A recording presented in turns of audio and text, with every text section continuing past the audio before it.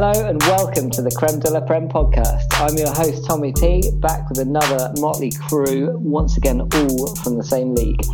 It's the third edition of our deep dive series. It's going to be super awesome and cool. It's the turn of the Connoisseurs League. I don't know who wrote the script.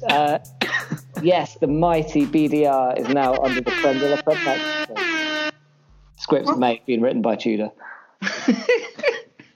This episode is brought to you by Opel, iconic sponsor of the 90s powerhouse AC Milan. So we're leaving these shores and going into continental 90s sponsors, which I'm a big fan of. So you're not going to deny that, are you, Tommy? No, I mean, that's right up my street. Opel, of course, the European version of Vauxhall, so pretty exotic. Also, did they sponsor Bayern Munich as well, didn't they? Yeah. I think so, yeah. That was the AC Milan with George Weah, wasn't it? Don't know. I can picture Edgar Davids in it in an Opel AC Milan shirt.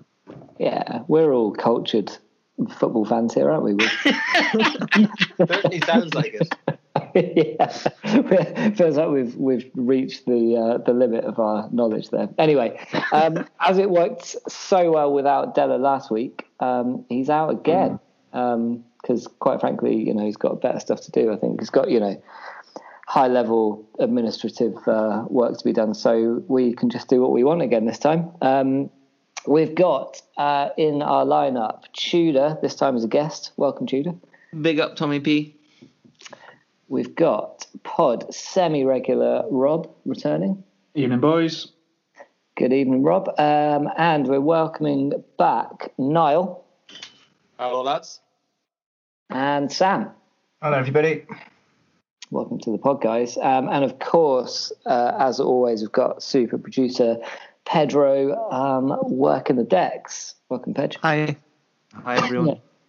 Oh, that was like a little bit of an anticlimax after your last few little intros. I like to mix it up. I know you do. Yes. Yeah. All right, guys, how's it going? Good game week, everyone? Yes. No. Absolutely. Done. Explain. Who's had a good one? I did. Tudor did, but I can't say anymore. Got an essay about it later. Don't worry. What have we got? so we've. Oh yeah, that's for the final 90% of the show. So what have we got? We've got at least one win, couple of losses. I mean, I won, but I wouldn't say it was a good game week. I mean, I snuck it. But I mean, yeah, look, it's a results business at the end of the day. Yeah, I feel like it was quite a low-scoring, slightly boring game week. The mental results at the start of the season have sort of fizzled out, haven't they? Yeah, it's starting to look a bit more normal generally. Yeah. The leagues.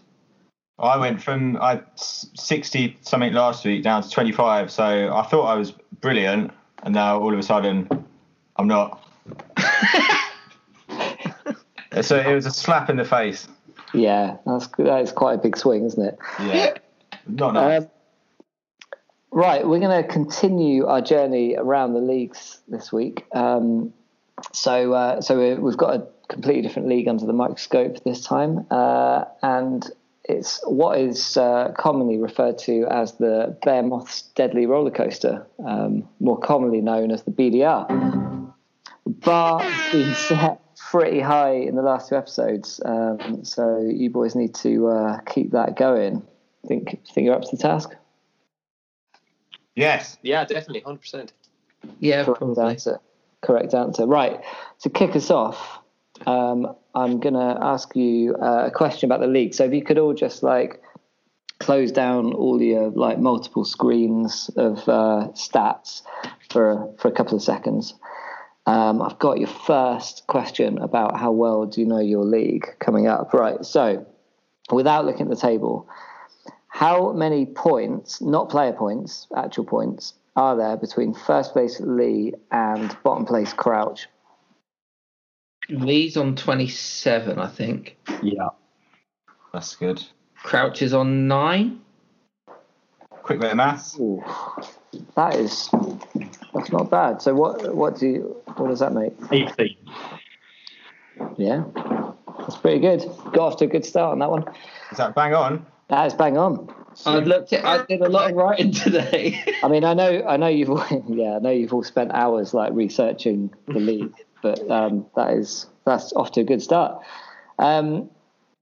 Right, so first thing we've got to do is talk about other leagues. So let's see how well you guys can do with that. Rob, can you start and take us through the LDE first of all, please? The Lager Lamps, indeed. So looking back at last week, so Pete's 4-game winning streak came to an end against Hugh, lost 39-26. Hugh bagging a massive 12 points at Bednarek, which took him over the line. Barney put Jamie to the sword, 52-22. Jamie with the delight of nothing but appearance points plus the odd clean sheet, except for the mighty Patrick Bamford.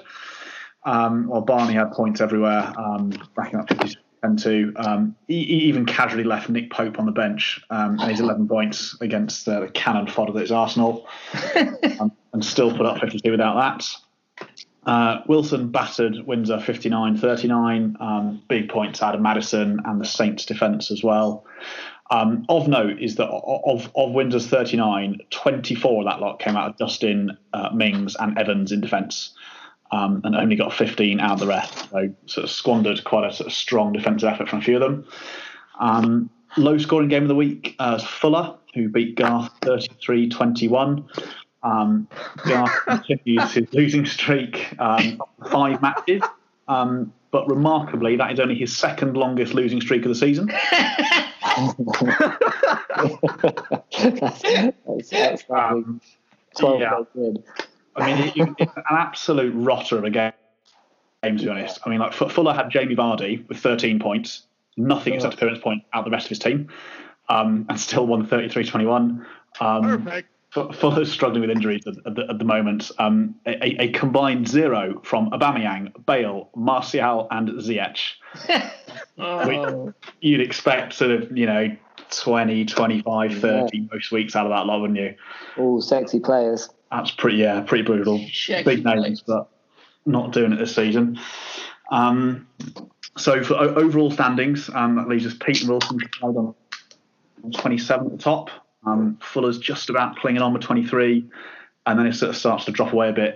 Hugh down in 4th with 19 points, Jamie 5th with 18, Barney in 6th with 16, but with a ridiculous 576 player points, second in all 4 divisions, but he's in 6th.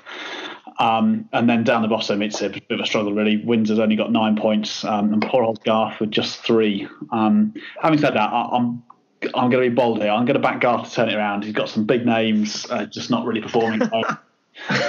Having said that, you've got 3 Arsenal players in his team, so you sort of get what you deserve when you've got that, I think. That is pretty bold. He's already got, a 6-point gap there. Yeah, that's going to require a bit of a turnaround, to be honest. Nice. Can he do it? Well, his player points aren't too bad, but yeah, he's got a tall.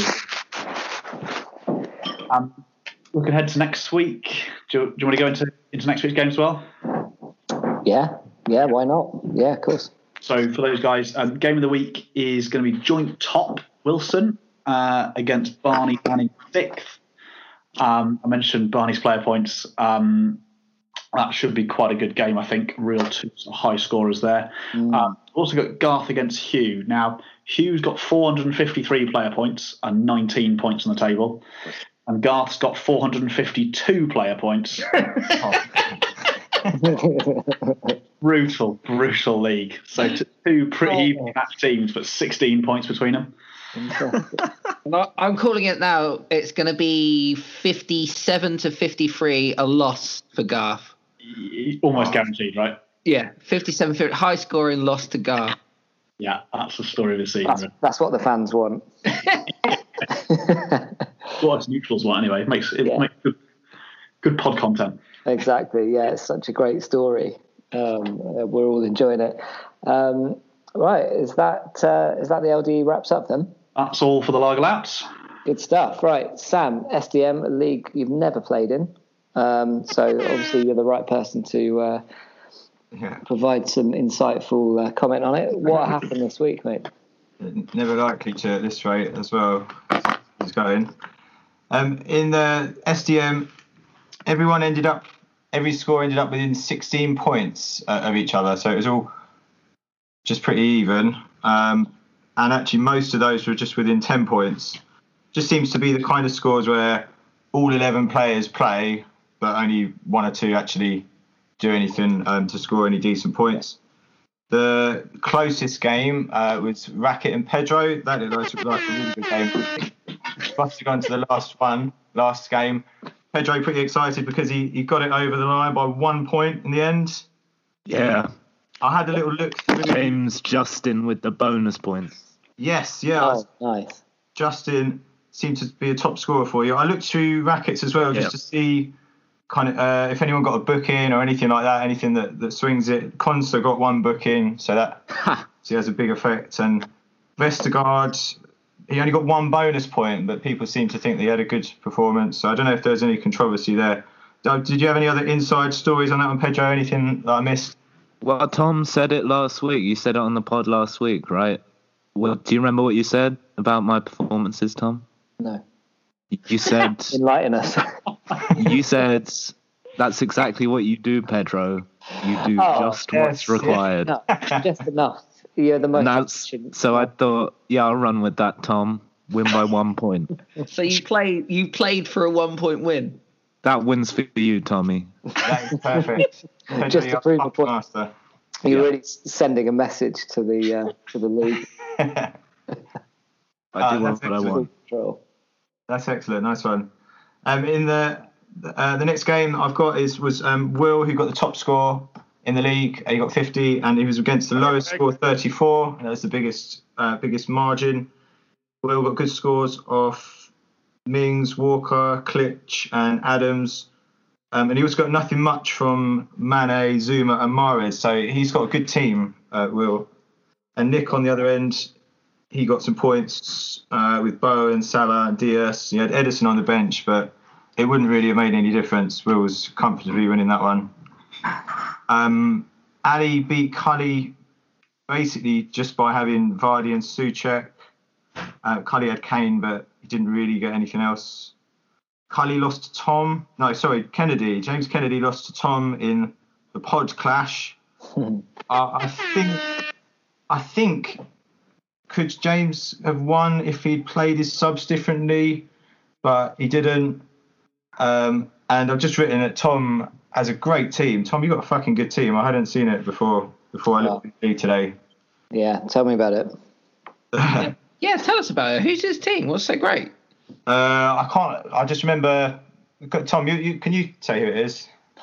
Well, I mean, it looks a lot better when Maddison starts scoring points. Because I was quite smug actually, because I was saying that last week on the pod that I feel like I've got a lot of sleeper players that are waiting to score points, and I sort of mentioned Maddison might be one because he hasn't really done much so far, and then he pops up with 2 goals just after I've said that. So that was good. That was a bit of a bonus. But yeah, like so far, Son, Calvert-Lewin, you got Reguilon as well. And Reguilon's been good. So yeah, lots of players that have done like better than you might expect. But then, yeah. But then on the other hand, I've got Aubameyang. You know, he actually managed to get 0 points this week against Burnley. Played himself to 0 points by getting an own goal. Yeah, I had him last season, and he carried me. It's so weird. Shit this year, isn't he? Yeah, that's weird. But yeah, I was on track to lose this game comfortably until Maddison turned up. So got him to thank single-handedly there. One of the things I quite like about this league is it's quite sensible. Nearly all the teams are in points order. That's how we like it. Completely different from the LDE, which is obviously just a crazy league. This one, people are just quite settled, I think. Apart from Pedro and Cully, but they swapped places this week. So it all just seems quite fair. I think everybody's just where they should be. But I think Tom is going to completely cross this league and open up a bit of a gap. And actually, with that, having said that, fixtures next week is the top two. Tom's against Nick. Oh, nice. Could it serve to even it up a bit, or it could be Tom breaking away a bit and opening up even more of a gap. Pedro and Kennedy. That's next week. That's probably game of the week, isn't it? It seems to be some mind games kicking off already as well. It's the closest we get to a derby, I think, in the pod at the moment. Yeah. Yeah, with no fans. Are you having fans in the ground for that one? Yeah. 2,000 each. Bringing 2,000 each, boys. Just home fans. I can't remember who's at home. You're at home for that one. Yeah, I'll have all my boys there. Yeah, you got 2,000 boys down with you. Very vocal, the Pedro fans as well, notoriously. Yeah. They all have a soundboard. Lots of claps. I'm going to call that one a draw. That one's going to be a draw. Cully needs 9 points, a 9-point swing, to overtake Will. I haven't really checked, but I hope that just keeps the sensible vibe as well. I'm quite happy with it as it is, so I don't really want to go too wild now. What's this? That's it. Yeah, Cully. So if he overtakes Will, he could actually go 2 points off second. So there's some mobility there. So, Ali could put himself off the bottom if he beats Racket. And I had a little look at the waivers people have done as well. Pedro, you brought in Traore, and Kennedy brought in Westwood. So you brought in the big guns for the derby. And yeah, that's it. They seem to have a lot of waivers in this league, but a lot of them didn't go through as well. That's it. Great stuff. Good deep dive into that one, Sam. Appreciate the waiver intrigue as well. And Niall, then, the league that must seem like a distant utopia at this point. Having played in it in the first two seasons, the hallowed. It does, Tom? Yeah. Yeah. doing my cursory investigation into it seems like the quality's come out of it the last couple of years. So I'm not too disappointed that I've gone down and done a tour of the lower leagues. I feel I've become a much more rounded player. Yeah. So maybe it was a blessing in disguise, really, you know.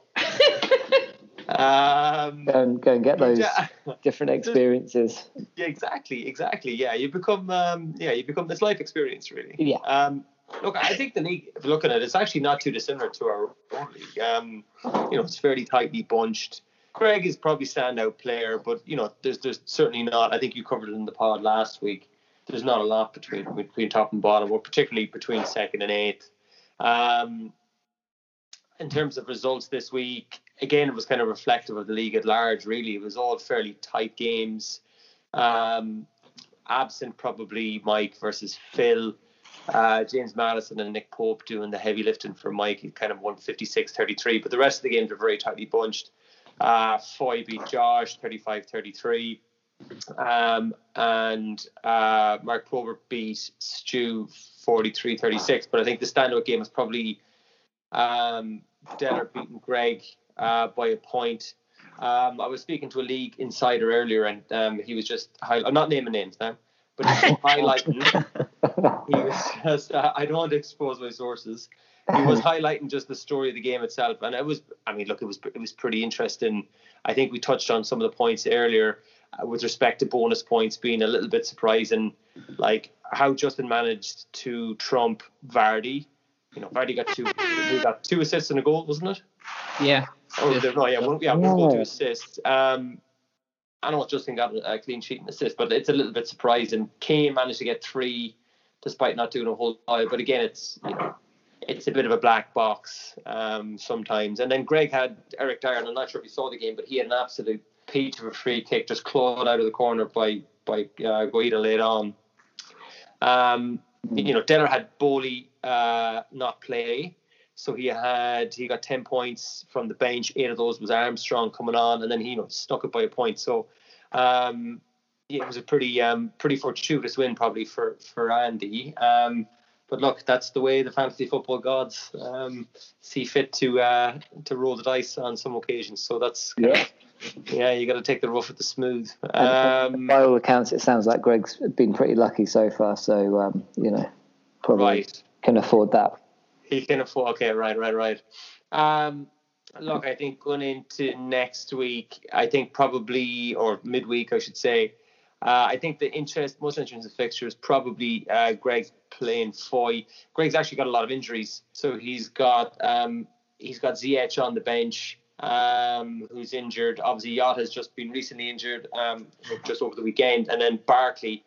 So he's now kind of down to a back five effectively, and he's probably requiring De Bruyne to do a lot of the work for him at home to West Brom against Foy, who's probably got too many City players, given the rotation that we've just discussed. So it could be a bit of a lottery there, but given the way that Tottenham have been defending up to probably the weekend, it could be another tight result there. So I would say that's probably the highlight fixture. Nice. Great stuff. All right. Well, okay, that rounds up the other leagues then. Let's get back into the one that really matters. I'm going to come in with another question here about how well you know your league. So close down your stats again, boys.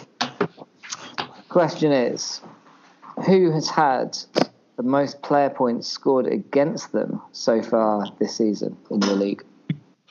I think I know that. I think it's me. I think it's Rob. I feel like it's me. I seem to remember when that table popped up on WhatsApp. That was a good table, and I think Garth was obviously. He was winning that. Yeah. It was Will, and then me. I think I was third, so I don't know if anything's changed since then. I would have said Rob as well. Yeah, given his place in the league. Relative. Interesting.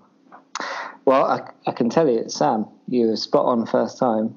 Perfect. With 567 points, which is the second most in the entire Delaverse. Behind only Garth? I was nowhere near Garth though, surely. But you'd have to assume Garth must be out in the lead there, I think. Yeah. Okay, I'll give you another question while I'm here. Who owns both the highest scoring midfielder and the highest scoring defender? Great question. Highest scoring midfielder, is that Son? That's got to be Son, hasn't it? Yeah, that's Lee, is it? Yeah, I got Son at the weekend. So who's the best defender at the moment? Get the highest. Is it Trent? Is it Trent? No, he's done fuck all. Is it Silva? Oh, it's Zuma. Zuma, isn't it? Oh, it is. Harry Maguire, no? Is that Will on the caller? Yeah, it's Zuma. Yeah. Really? Yeah. Can't tell you how many points, but Zuma and Son. Zuma and Son, indeed. I would not have called Zuma as the highest scoring defender. It's all goals, isn't it? Has he got 3 or 4 this season? Is he? Yeah. Absolute monster at corners, yeah. Yeah, so obviously, provides a good foundation for a fantasy league season when you've got the highest scoring midfielder and defender. It's working all right for him. Yeah. And I'll give you another question as well as a little Brucey bonus. What a treat. Who has the most game weeks fielding less than 11 players? Chris? Is it Crouch? Because he's rock bottom, and I think that's got to be the only reason why. Yeah, I'd go with that. No, it's not. What? Any other guesses? Yeah, I'm going to say Bobby just because he'll have forgotten to do waivers because he's not in it. That is very insightful of you. It is Bobby. and he's had 5, almost half. He's had 5 game weeks with less than 11. And he's only 5th. Kind of shooting himself in the foot. Yeah, indeed. But he does have Kane, doesn't he? Oh, okay. Yeah, that kind of balances it out a bit. Yeah. You don't even need waivers. 5 players. Maybe it's just showboating. I've had a look at Bobby's Bobby's team for the next little bit. And it's just funny that one of the points that I got out of it was I just thought how calm he is under pressure and how he just leaves his team and doesn't panic, and then he's like, but actually he's just forgetting. A fair approach. You may be giving him too much credit there. Okay, right. Before we get into the BDR, let's have a look at what happened in the Premier League this week. Is there anything anyone wants to kick off with in particular? I watched a teeny tiny weeny bit of Man United Man City when I realised it was on. Lucky you. Yeah, I found a stream that lasted all of about 10 minutes before I was like, I'm just going to play some PlayStation. So you quit the stream before it actually froze? Oh no, I've got a pretty solid streaming service to me. I can hook you up if you need it. Count yourself. Anyone needs any streams, boxing, American football, soccer, just DM me. Yeah. But yeah, no, it was a dull game, and I think it probably messed up a lot of people's weeks with any Man City or Man U players because no one did anything. I don't even think they should have awarded bonus points to anyone in that game, to be honest. But hey ho. Well, yeah, I guess it's two teams kind of low on form and confidence, I guess. Yeah, there's no one could string anything together. It just looked like it.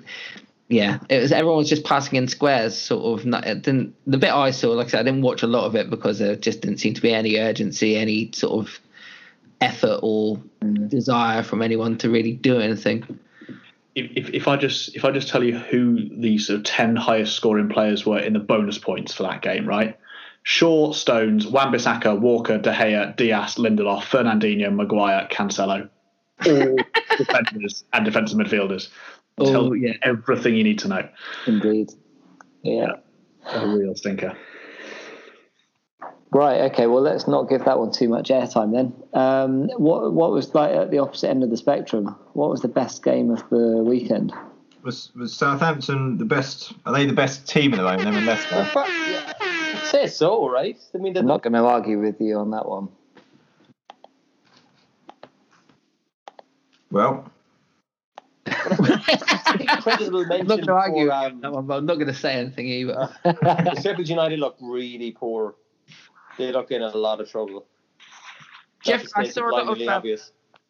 I get most of my football news from Instagram and memes, and I basically saw a lot of people saying or reposted tweets about how Sheffield United looked devoid of anything. Like any time a pass was missed or made, there was like arms up, blaming each other. There was no sort of team unity. They looked basically as good as down before Christmas. They are. I mean, like the whole debacle around, right? A, Ryan Brewster not playing after signing him, and then B, Ollie McBurney, who's not very good, to be polite, getting injured when he dived. I mean, I don't know why Brewster isn't starting this. It seems strange. They are a team who massively overachieved last season. Like they were, if you sort of dig into all the XG and stuff, that they were, far too efficient compared to where they should have been. Well, because all they lost was a goal. All they lost was a goalkeeper, wasn't it? Otherwise, the team is exactly the same as last year. They had injuries in defence at the start, and that's kind of spiralled. But they got 1 point. That's worse than Derby. That's it's the worst start ever in Premier League history, isn't it? Yeah. It's worse than Garth. That's what they're all saying to themselves in the changing room. We're worse than Garth. Guys, this is worse than Garth. We need to sort this out. It's the Wilder riot act for this week. And then Saints still had to do the job and win the game. Obviously, spreading the goals around a little bit. Che Adams scoring again. Makes me happy. Makes me unhappy. What I'm also like, speaking about Sheffield United on the opposite end of the spectrum, are Saints defenders the defenders to have at the moment? Clean sheets and goals galore, or assists. They're capable of everything. Who got the assist? Was it Bednarek? Bednarek Off his back. 2 Che Adams. That's 2 of my players linking up. Joyous, glorious. Is Liverpool going to sign Vestergaard in January? Or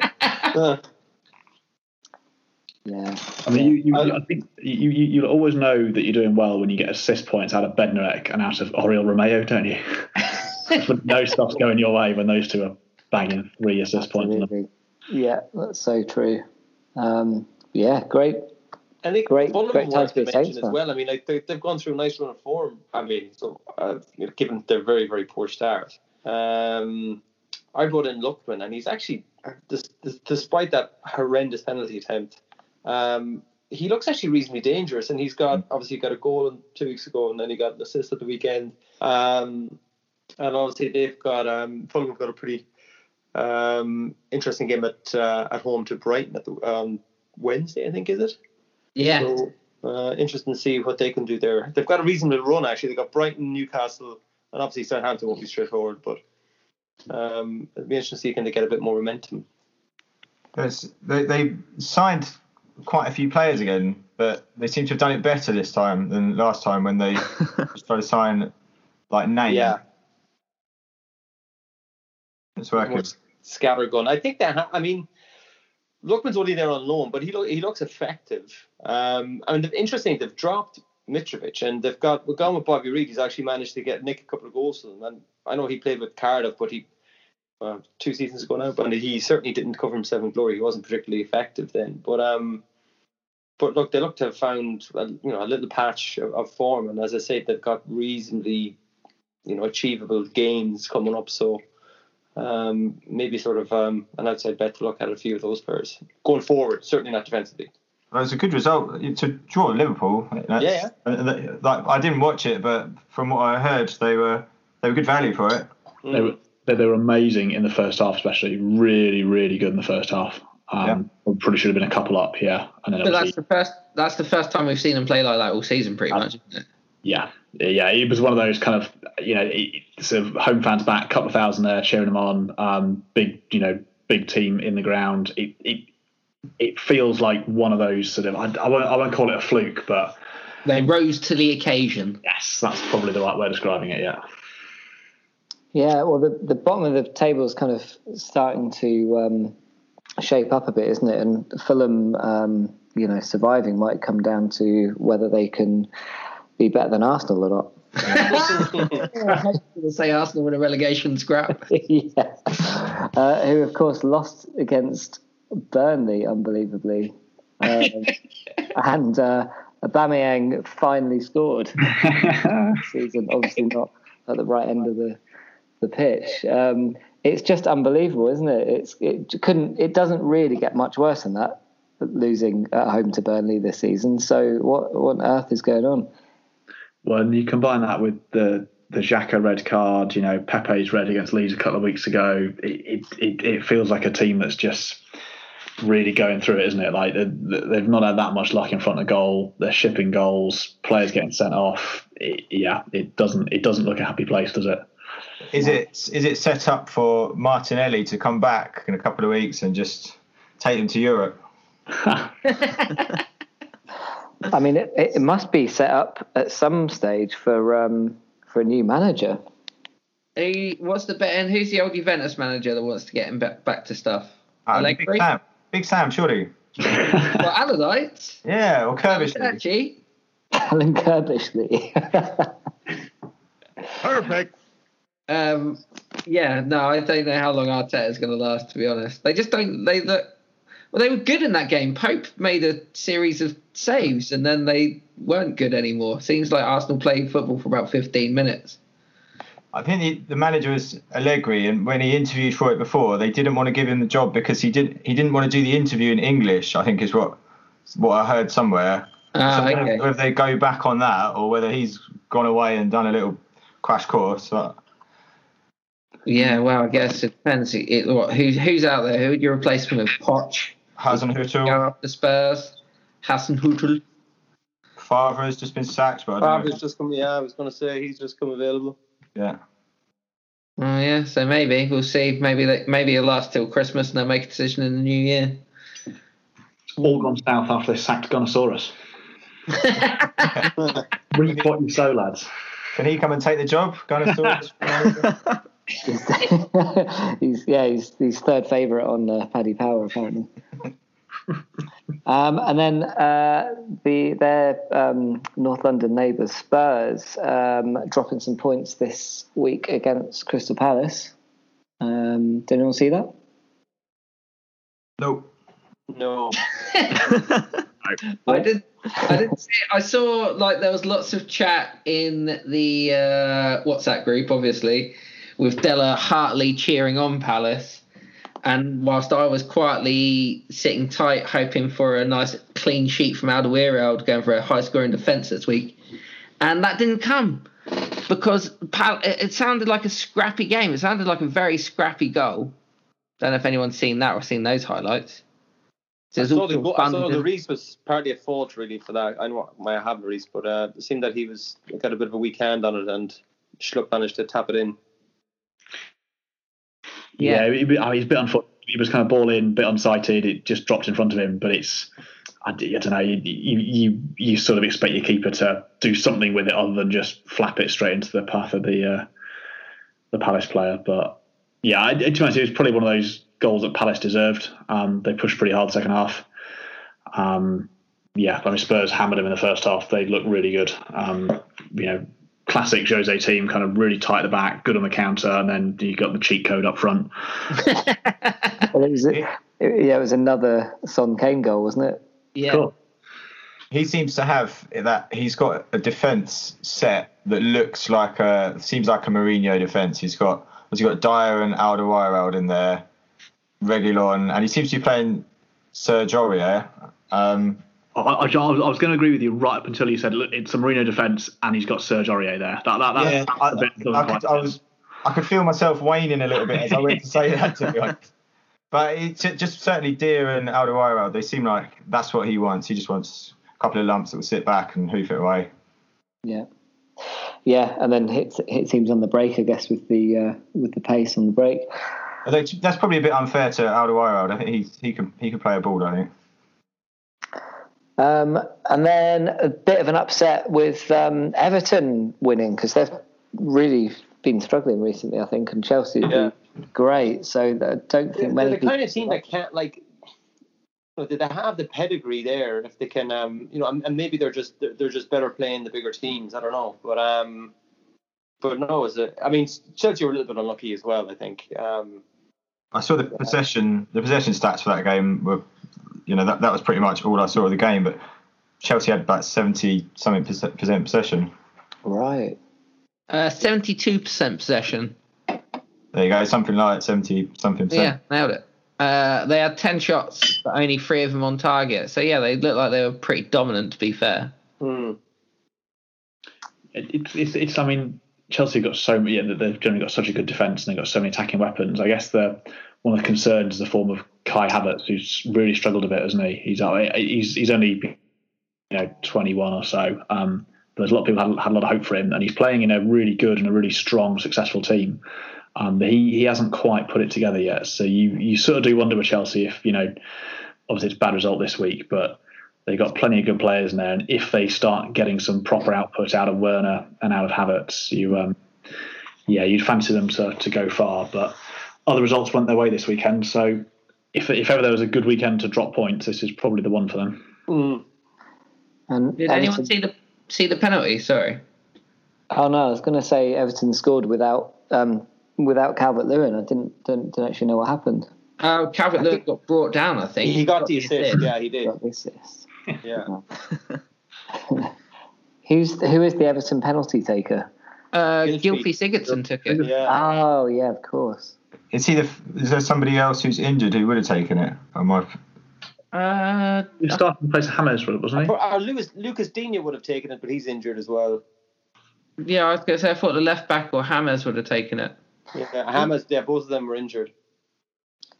It's always quite interesting when you've got like a striker that's on form, scoring loads of goals, and he's not the penalty taker. Always seems odd, doesn't it? Yeah. I just thought as well, Sigurdsson, when he was at Reading, wasn't he? He's been around for fucking ages. Swansea, wasn't it? Reading, then Swansea, yeah. Yeah, I think I remember him in football sticker albums. But And he's a £50 million midfielder. 50 million a couple of years ago they paid for him. And it's his first goal in 17 games. Jeez. Someone snap him up in the waivers. Yeah, that's what waivers are for, isn't it? Great. I took him high in the draft last year, and I held on way too long, hoping that he'd hit a bit of form, and he just never did. He's been like a fantasy football stalwart, hasn't he? Yeah, he has been. Yeah, because he's one of those. You get like good players in fantasy, so you get good players who aren't good fantasy players, whereas Gylfi was maybe not necessarily that good of a player, but he's actually quite a good fantasy player. A better fantasy player than he is in real life. Than a real player. Than a real inverted commas player. Modern day Michu. All right, what else happened? West Ham won again. They seem to be quite good, don't they? Yeah, and Leeds kind of seem to be going off the boil. They're kind of the swashbuckling style that they had. They kind of started the year with is seemed to be kind of hitting a bit of a tricky spot. But yeah, certainly West Ham are flying. You can't think that Bielsa's. He's not going to change the way he does it. He's probably still trying to play the same way, but it's just not working out. I can't imagine he's changed anything fundamental. I would agree. Yeah. Rob, did you watch it? Because I know you said, I think I saw you say in the chat, it was either this week or it might have been last week, that this is the first time they look like a championship side. Yeah, it was the first game we've really struggled this year. Just kind of cut. I mean, we played all right in the first half, but we just struggled to get a foothold in the game. Really, just never really got going. And we are so bad from set pieces, and West Ham are so good. One corner header, one free kick header. Haller should have had 4 or 5. Again, all just sort of crosses drop into his feet with no one around him. Our open play was all right.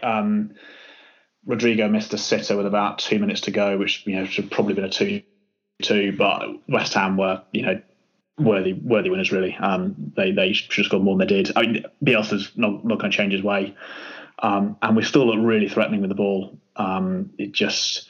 It almost feels like with Leeds where it feels like Bielsa's tactics are kind of coming up against the limit of the squad that he's got in front of him. I mean, Bamford's okay, probably overachieved a bit this season, but you're still starting players like Jack Harrison, who's works hard, plenty good enough, but he's still on loan from Man City, has been for a couple of seasons. The back four this weekend was Stuart Dallas, who was in his third position in 3 weeks, went to right back. We had our right back Luke Ayling at centre back, Liam Cooper at centre back, and Alioski at left back. I mean, Jesus. That's a defence we'd have put out at the start of the Championship last season and been pretty nervous about, to be honest. So that's a mishmash. Yeah, absolutely. Yeah, so it's been a bit of a struggle the last couple of weeks. But having said that, the 2 weeks before that, battered Arsenal, battered Everton. So could it be anything to do with that when he was asked by a journalist in the week if he was going to keep his lineup a secret, he just read it out? Yeah. I mean, he did that about the first 20 or so games in his first season. He just named the lineup every single Thursday without fail. Every time, it's just his thing, really. Because it's almost a sort of dare, isn't it? It's kind of like, I'm going to tell you exactly who I'm going to play. You know exactly how I'm going to play. Try and beat me. It's like power play. A little bit, yeah. But yeah, it's been a bit of a struggle the last couple of weeks. So it's funny what you said about set pieces, because apparently no side has scored more set pieces than West Ham. They've scored 8 and they're level with Chelsea. And no side has conceded more from situations than Leeds, who are joint bottom with 7 with Leicester. There was a clip that I saw where it played a couple of the set pieces, and every single time, every West Ham player just ran away from the Leeds players. They all scattered in different directions, and the Leeds players just were behind them every time. No one was in front of them. Nobody. So they had the run on them in every single spot. Yeah, I mean we're not a big strong team.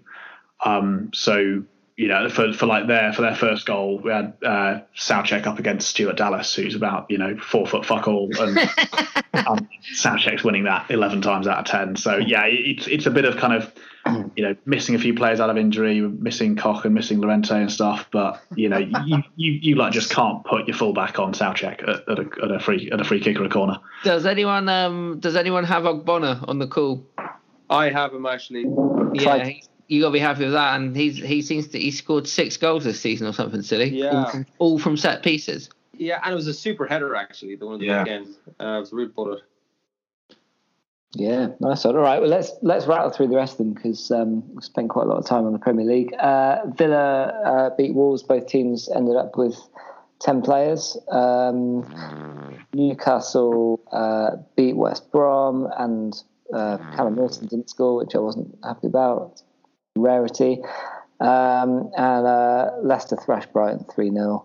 I mean, that's, I think... The only thing to say about that is that was a late game, and a lot of people who had Vardy probably made up a lot of ground or overtook a lot of people after that game. He is a big scorer. Yeah, keeping it interesting in the leagues. Right to the end. Right, nice one. Okay, let's get back into the fantasy football world and get into our deep dive. I've got the last couple of how well do you know your league questions to put to you. So once again, just to shut down all your stats. First question is, who is the only player in the league to not occupy either first or last position so far this season? Oh, me, no? I thought me, but I'll go with you. Mind you, this isn't helpful to anyone listening, is it? Unless they know it's got to be Sam, Niall, or Rob, I would have thought. Yeah, I don't think I've been top or bottom this season. Maybe is it everyone? At the start. No, I've been top start, and I've been bottom. I know that. Well, it is Sam, actually. Yes. Well, that kind of, points to kind of quite an exciting league. And then last question. Which 2 players have the longest losing streaks this season? Colin's got to be one of them. Crouch.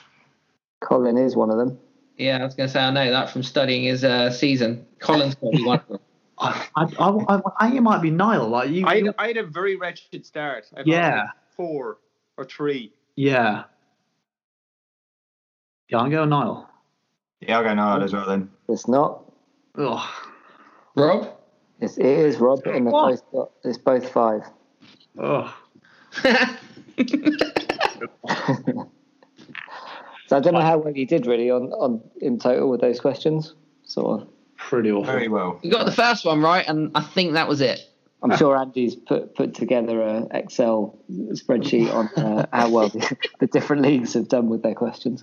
Do you reckon he listens if he's not on? Yeah, No. of course. I'd say he's like one of those kind of word identification programs running in the background. It just takes keywords and inputs Just it. getting the stats out of it. Yeah, just extracts the stats. Yeah. Right, let's get into this deep dive then. Listeners, this is probably a good opportunity to make yourselves comfortable. Maybe go and get a coffee or something. Tudor's going to embark on his odyssey. It looks like a lot of writing, but it'll be over really quickly. Right, let's get into it then, Tudor. You've been playing Colin. Let's hear how it went. It turned out it was a lot closer than I thought it was going to be for a while. I played a pretty ballsy 5 defenders, a 5-3-2 I think I played this weekend, banking on the fact that with Rodriguez injured and Martial not doing anything, that the best thing I was going to do was pick up a lot of points from my defenders. So that worked in theory for a while until Tottenham conceded. So that was fun. In the Wolves game, Mings got me good points and he had Podence, so he didn't really get much from that. And he really suffered from City and United doing nothing because he's got KDB and Mahrez. Yeah. So I think they both picked up 3 points each, which was, not really ideal. Well, it's good for me. I had Fernandez, so he didn't do anything, but it sort of cancelled one of them out. And I sort of highlighted it earlier, or spoken or chirped on praise. We both benefited from Southampton's defence keeping a clean sheet because he's got Vestergaard and I've got Bednarek and Walker-Peters. I've also got McCarthy, but I left him on the bench. I don't know why. Well, yeah, you don't want to gamble too much, do you, on one team? I'm a little bit worried. He's got Che Adams as well. But Bednarek and Che Adams linked up for 20 points, just 2 players because of that assist and goal. So that was a pretty nice one. Nice. And then he clawed it back in the late games because Burnley keeping a clean sheet at Arsenal. Pope got him 11 points, I think. And Collins also got tickets to the Vardy party and was enjoying Vardy tearing Brighton apart because he got 13 points. So that means in the last 2 games, the Burnley and the Leicester games, he picked up 24 points. So at one point I was sitting really happy, and then it ended very close at 55 to me, 51 to Colin. So yeah, it was a bit twitchy at the end. Nice. Yeah, good stuff. And what about the season in general? So my draft was driven by last year's performances. So I was pretty happy initially. I drafted Fernandes. I was the last pick in the draft, so I was on the corner. So I picked up Fernandes, and then I picked up Martial. Yeah. Which on paper seemed like a solid pairing. But so far, Martial scored 12 points. And yeah. But I dropped him last year, and I can't remember who picked him up, and he went on a mad run and had a wonderful time. So I know as soon as I do it, it's going to happen again, and I just don't know what to do. Drop him, mate. Drop him. Definitely drop him. He's rubbish. And then, Sheffield United shit a bit as well. So I dropped 3 of my drafts after game week 1, which I lost with Lee, and I think that was the start of Lee basically being in second or first place for the rest of the season so far. I got the best of that draft round was me getting rid of Haller and getting Bamford, getting on the dirty, horrible Leeds bus and riding the Bamford way for a little while. And I also got rid of Alonso for Saiss at that time. And because at that time Wolves were playing well and Saiss he scored a buttload of points and then got dropped. I don't know what happened there, but hey. And then so I got off to 2 losses at the start of the season. High scoring affair with Sam. It wasn't going well. And then game week 3 was the start of a winning streak of 4, including a win over Colin in our first meeting before Niall absolutely destroyed me in game week 7. Which, do you remember that, Niall? You happy with that? Yeah, I do. It's not often I get over 70, or I get over 50 for that matter. So that was just that was an aberration. I think you've done it twice this season, though, haven't you? Like 2 absolutely massive scores over someone. Oof, Actually, I think you did it over Colin. Did I? I definitely remember. I remember the one against you, but I can't quite recall the other one. Yeah, against Colin, you tripled his score in game week 4 in a 78 to 23 absolute mauling. There's a lot of mediocrity in between that. But yeah, so my season's been pretty good. Like I had another little stutter after Niall against Rob, but I've scored a lot of points. So I'm the leading point scorer in the league. I got rid of 9 of my original draft, making 16 transactions so far this season. And it's consolidated my rise into second into league. This win over Colin was pretty important. Perfect. And that's my season so far. Nice stuff. And so how's Colin's season panned out? By contrast, he actually had a pretty good draft. He did. His first 6 picks of his draft, right? And I think he was picking 4th or 5th. So his first 6 picks were De Bruyne, Vardy, Mahrez, Greenwood, then Pope, and then Calvert-Lewin. Perfect. Yeah, he absolutely smashed it. He dropped Greenwood eventually in week 8 because Greenwood hasn't been playing. He was injured. He was in and out of the England team. There wasn't a lot going on. And he picked up Partey, who's now injured, so he's been replaced by Podence. And his season got off to an absolutely romping start. He had a trio of high-scoring wins, like I say, before Niall completely really broke his spirit. And I don't know if anyone else in the league's noticed, but this could have been the start of Colin's team's identity crisis, as someone between that absolute destruction by Niall and now his team name changed from Fuxing's Mountmings to White Here, White Now. Oh, I saw it. Quite like that. It's a team fitting of the SDM and its Brexit leaning attitudes, maybe. I don't know if this is of a different league. An attitude that's subverted to the FPL changing a whole bunch of other team names, but who knows? But changing the name, it obviously brought him some success, and so did making some signings in game weeks 7 to 11. He dropped Abraham and then immediately picked him up again, which is quite lucky. He managed to get in Tielemans and Vestergaard. So he had a little blip of 3 defeats that was where he scored 23, 36 and 27 points. And then after that, after his little turnaround, he picked up 51, 47 and 49 in what was another 2 losses and then a win. He was on another high-scoring streak, much like the start of the season, averaging 50 points in his last 6 games, including ours. And in his first 3 games, he averaged 52. So there's only that weird little blip in the middle that's really let him down. Otherwise, I think he'd be a runaway leader of this league, to be honest. Yeah. Nice. So probably set to do big things then in the rest of the season. Well, yeah, he's sat in third. He's the third highest point scorer in the league behind me and then Rob. Where are you, Rob? Yeah, I'll come on to that. Yeah. Colin sat in third, and it's making me nervous. I don't like being at the top of the table. Like, all of a sudden, every game week matters. I like mid-table obscurity where you just sort of doing it for fun. Now there's pressure. Colin's kind of in the perfect place there, isn't he? In third, just kind of lying in wait. I know it's horrible, but yeah, that's my season and Colin's season so far. Great stuff. Thanks for that. I mean, that really was a deep dive.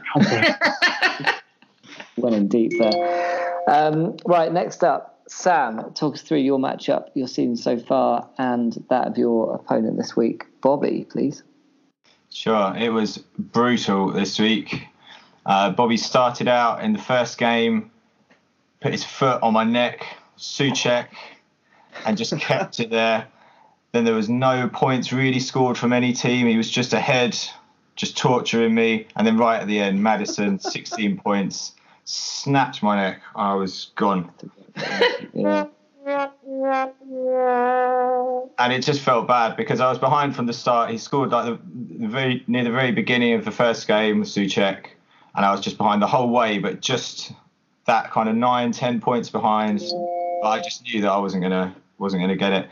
And he even did it with 4 zeros as well. He's got Bernardo Silva, which is just rubbing it in. Really just brutal. Brutal destruction by Bobby. And that was one of his highest scores as well, actually. He's usually pretty consistent around the 40 odd.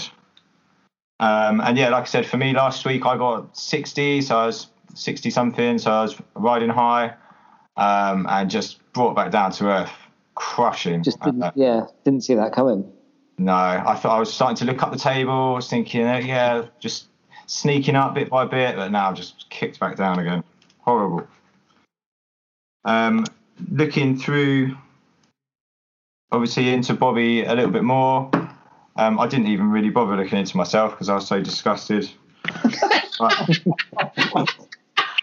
Bobby, the season. I just say, Bobby.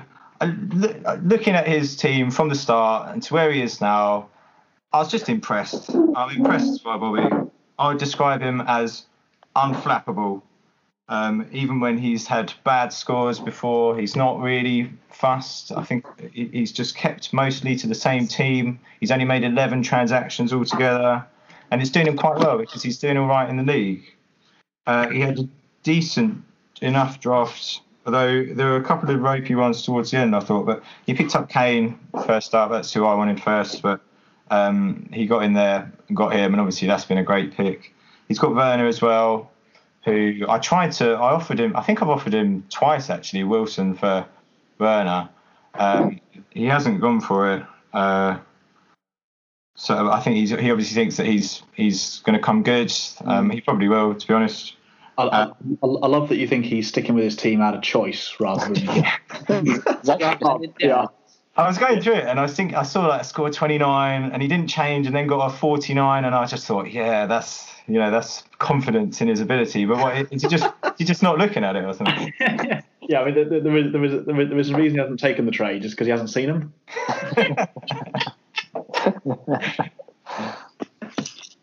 Well, there's two ways of looking at it then, aren't there? It depends which newspaper you're reading, whether Bobby's a genius or just the opposite. I don't know. I can't think of something. Madman? A genius or a madman? Yeah, there you go. He picked up Van Dijk as well, so that's pretty harsh. He's lost him. Had to deal with that. He's had Alisson out with injury. He's had Pepe. He's been shit. He has Soyuncu's been injured. Zinchenko. He all picked up all of these up in the draft, but he's replaced. These are the players that he's brought in that are different to his original team: Dyer, Souček, Thiago Silva, Cancelo, Telles, and Barkley.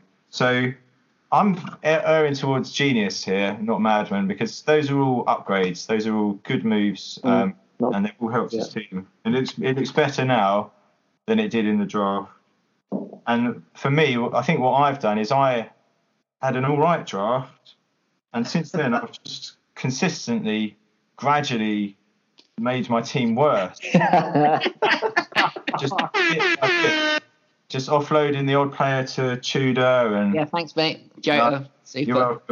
You're welcome. And then just making bad decisions really. I thought I had an all right draft. I genuinely didn't even look at it earlier because I can't even really remember who I picked up. But I've got a load of City players, so I thought that's my tactic now. Really, everything else is fucked. I'll just hope for City clean sheets. Pep picks the ones that I've got. I brought in. This exemplifies it. Last week I brought in Jamal Lewis, and I went onto Twitter a bit into the game, and I saw Jamal Lewis trending. I thought, oh, wicked! I hadn't looked at the score. I went and clicked on it. It just said Jamal Lewis is shit. That's great. Perfect. I did. Do you know what? So I partly, in a way, this might be a bit unfair, but I partly blame Tudor for this as well, because last season I was doing all right. If you remember, I was top up to I can't remember when, March or something, and then I started slipping off, and I slipped right away in the end. But I'd held on to a load of players for too long, of players that I thought were going to come good. And in the end, the players who I had in form dropped off, and the ones who I were holding on to never came good. And Tudor said to me in one of the pods, he was like, look, I like to keep like a core and then rotate around it. And I thought, yeah, that's a really good idea, isn't it? I'm going to try and do that. And all I've done is I've rotated it worse and worse. Tried to be clever, and now I've just got Man City defenders and Danny Welbeck. You got Zaha and Greenwood. Yeah, well, Greenwood's done nothing. Zaha actually has been. I've got Zaha and Callum Wilson, and those two. I mean, without them, I'd probably be bottom. Zaha's been good. I mean, and Trent is not doing what he did last season, but he's not doing shit either. Well, this was the thing. This was why I thought the draft was good. I had Trent. I picked. I think he was like my second pick, and I got Sterling, got Edison. Tried to make sure I got a good keeper in. I did neglect the forwards a bit, but I had Che Adams, and I decided I didn't want him. You sound like how I felt about my draft. If my draft was my team for most of last season, then yeah, I would be in the SDM now probably. But it's not. It's this season, and Sheffield United is shit. So I don't really know what I'm hoping for now. I hope that I don't get relegated, because I'd like another go at it. But I'm not particularly optimistic. I just need loads of Man City clean sheets. That's it. That's what I'm playing for now. Yeah, I think the moral of that story is don't listen to Tudor. Yeah, I think so. I mean, you're only 3 points off third, though. This is the Connoisseurs League. It's a win. It could, like that, it changes. True. I mean, if you'd got me on the pod last week, I would have been I would have been absolutely blown smoke out my arse. I would have been saying how I was going to win the league. Just depends when you get on, doesn't it? Yeah. Am I supposed to say anything else? Is that it? No, it's all good. Yeah, cheers, Dan. I think that's a therapy session. Yeah, that's good. Yeah. Right, next up is Rob. Rob, you played Lee this week, so let's hear how it went and how your season has gone in general. Yeah, so I'll cover me and Lee. So Lee beat me this week, 48-34. Lee put up his second highest score of the season, only 48, but he's riding top. I will come on to that. More of that. Are you serious? That's his second highest score. Yep, I'll get into that. Perfect. Just you wait. He 48 points, clean sheets out of West Ham and out of not clean sheet, assist out of Cresswell at West Ham, and points for Comser, Schmeichel, and Armstrong, and the retaken penalty from Click. A little bit fortunate with that. But yeah, 48 points, good solid score from him. Only 34 for me, real struggle really. Kind of had Salah, Ings, I think an assist out of Cash. Or was it clean sheet out of Cash at Villa? And that was pretty much my lot. I didn't have Pulisic playing. Doherty's obviously a Europa League player these days. Doesn't really start in the Premier League at all. I left Carl Walker on the bench, so I'm kind of not much I can really complain about. Pretty competitively beaten this week. Them's the breaks.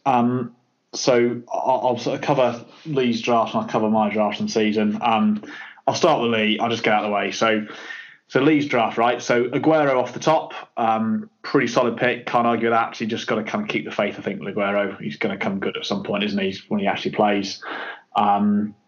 He then went Firmino in the second round. Always a bit of a risk with Firmino that high. But then he got Son in the third round, absolutely smashed it. And then a real mixed bag after that for Leeds. Right? Pogba, Mount, Digne. He's got a bit unlucky with Digne being injured. Kasper Schmeichel, Maguire, Ake, Lo Celso, Matip, Felipe Anderson, Jordan Ayew, Mings, Pickford. It's not a whole lot in Lee's draft. He's only got 6 of those left, albeit he's had to drop Digne because of injury, of course. But Lee's worked waivers really well this season. Biggest move probably getting Zuma in. He's also picked up Reguilon from Spurs, who I dropped. I flipped a coin on whether to keep Doherty or Reguilon, and kept Doherty, and he hasn't played since. Thank you. That's 2 really good picks. Just infuriating. And he's picked up West Ham defenders, got Villa defenders, Gabriel from Arsenal, who's I think he scored a couple this season. Armstrong at Saints. Click at Leeds. He's worked waivers pretty well. Hasn't got any of the sort of stars that have kind of come around, like sort of Watkins or Bale or those sorts. But he's like picked up consistent point scorers. So I just come on to Lee's season so far. I'm kind of on record of being envious at Lee's points. So Lee's passed 50 once this season, but has racked up 9. He's averaging 42 points himself. Lowest score 27, highest 58. But his opponents are only scoring 39.5 against him, and he's won 9 games. So I guess the kind of cruel version is he's been pretty lucky. The kind version is Lee kind of puts points up in every single game. I mean, as long as you define putting up points as being between about 36 and 44, he very rarely sort of has an absolute roster and sort of puts up 17 or anything. So he's kind of he's always getting enough to kind of be in the hunt. He's probably picked up a few more wins than he should have. But you kind of feel he's going to be there at the end of the season, given all the points he's picked up, and he hasn't yet got anything out of Aguero, who's his first round draft pick. So you would think Lee will sort of be there come the end of the season. But remarkably efficient so far. 27 points and cruising. Onto my draft. So I'm pretty happy with my draft, to be honest. I took Salah straight off the top at number 1, absolutely no hesitation. Wasn't going anywhere else, Salah. Then followed up with Ings and Pulisic. It's a pretty good front 3.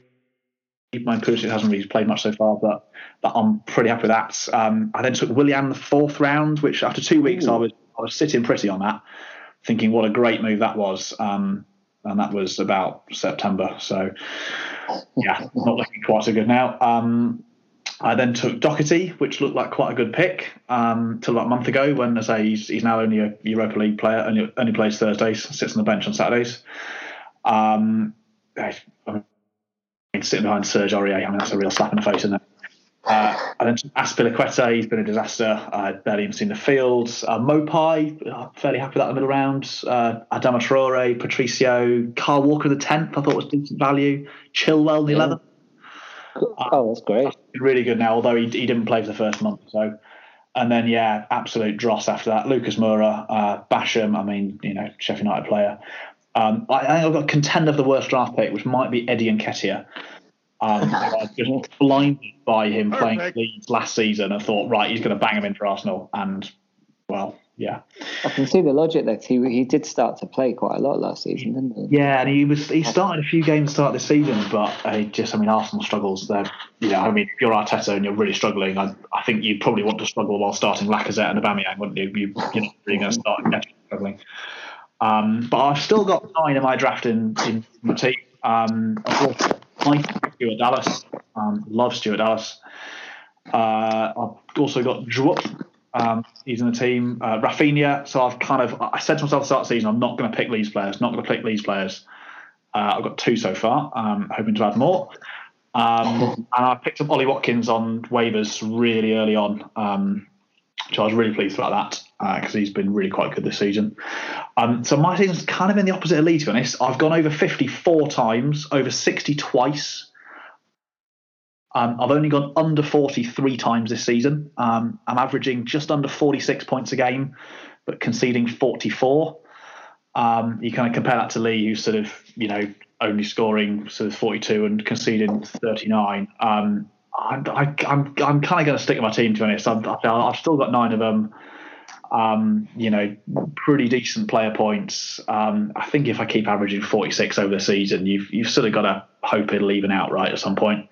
I can't do a whole lot more than put up points like that. But I'm going to stick with the lads. They've let me down a bit recently, but I'm gonna sort of preach. I'm going to play the kind of Phil Ross card and just essentially say I'm really unlucky and blame everyone else. Yeah, I think the player points player points total would suggest you probably should be a couple of places higher up. I'd have said. Yeah, nice one. Cheers, Rob. Okay, so finally, Niall, can you take us through how your season's gone so far, please? Yeah, I'd say it's kind of mediocre. I got off to a really bad start. And then I started to pick up a momentum. As mentioned, I got a couple of big scores, good few big wins on the board, and that I thought that would be kind of get the ball rolling. But look, I think in terms of my draft, my strategy was probably always to try and. I thought the fact that Aubameyang moved back to midfielder would be would make him if not the number 1 choice, then a pretty high choice. I took him at 3, and he's been absolutely diabolical. And I guess my other thoughts were to try and capture as many strikers as I could. So I took kind of Jesus, Jimenez, and Rodrigo in my next 3 picks in that order, and that's been challenged to pick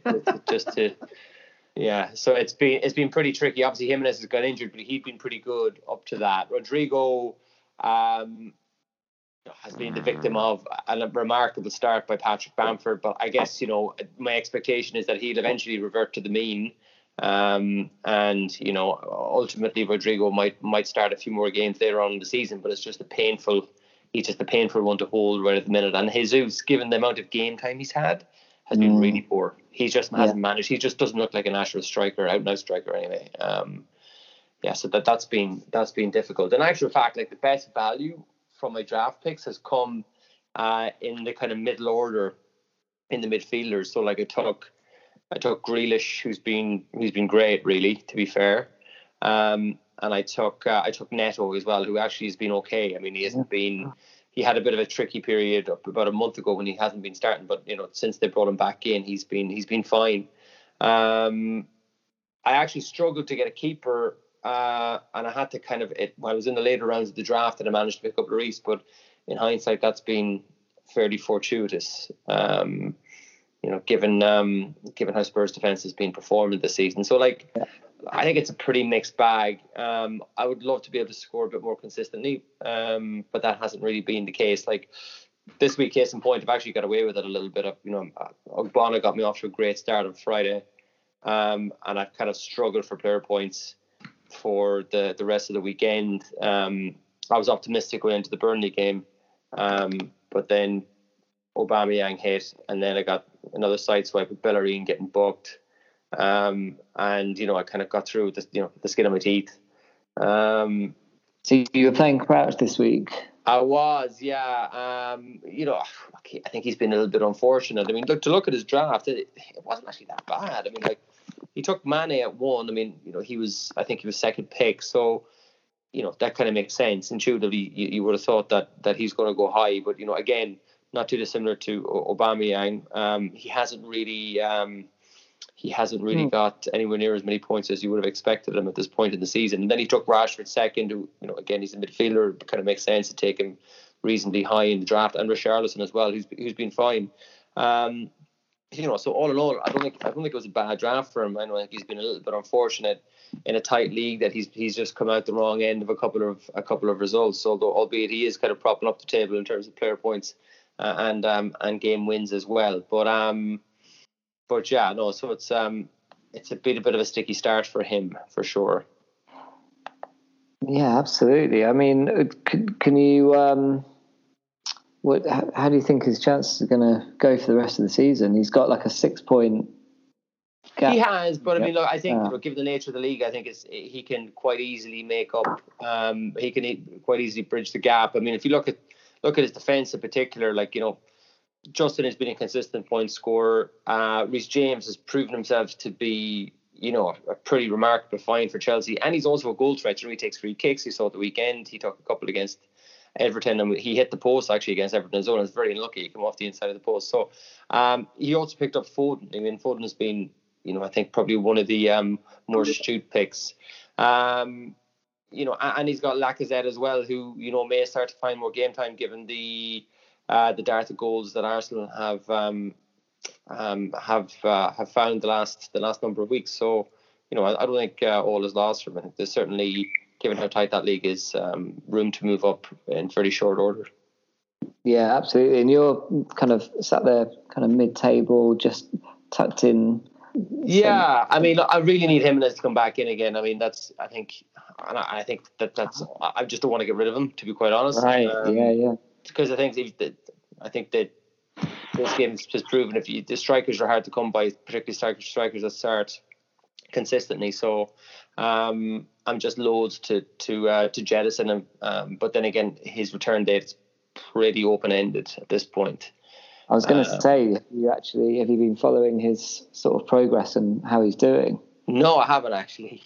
I've been following his progress in fantasy football, which says unknown return date. That's about as in depth as I've gone, to be quite honest. Yeah, that's not exactly Bielsa levels of. No, it's not. It's not, and maybe that's why you've been relegated the last 2 seasons. So that says it all.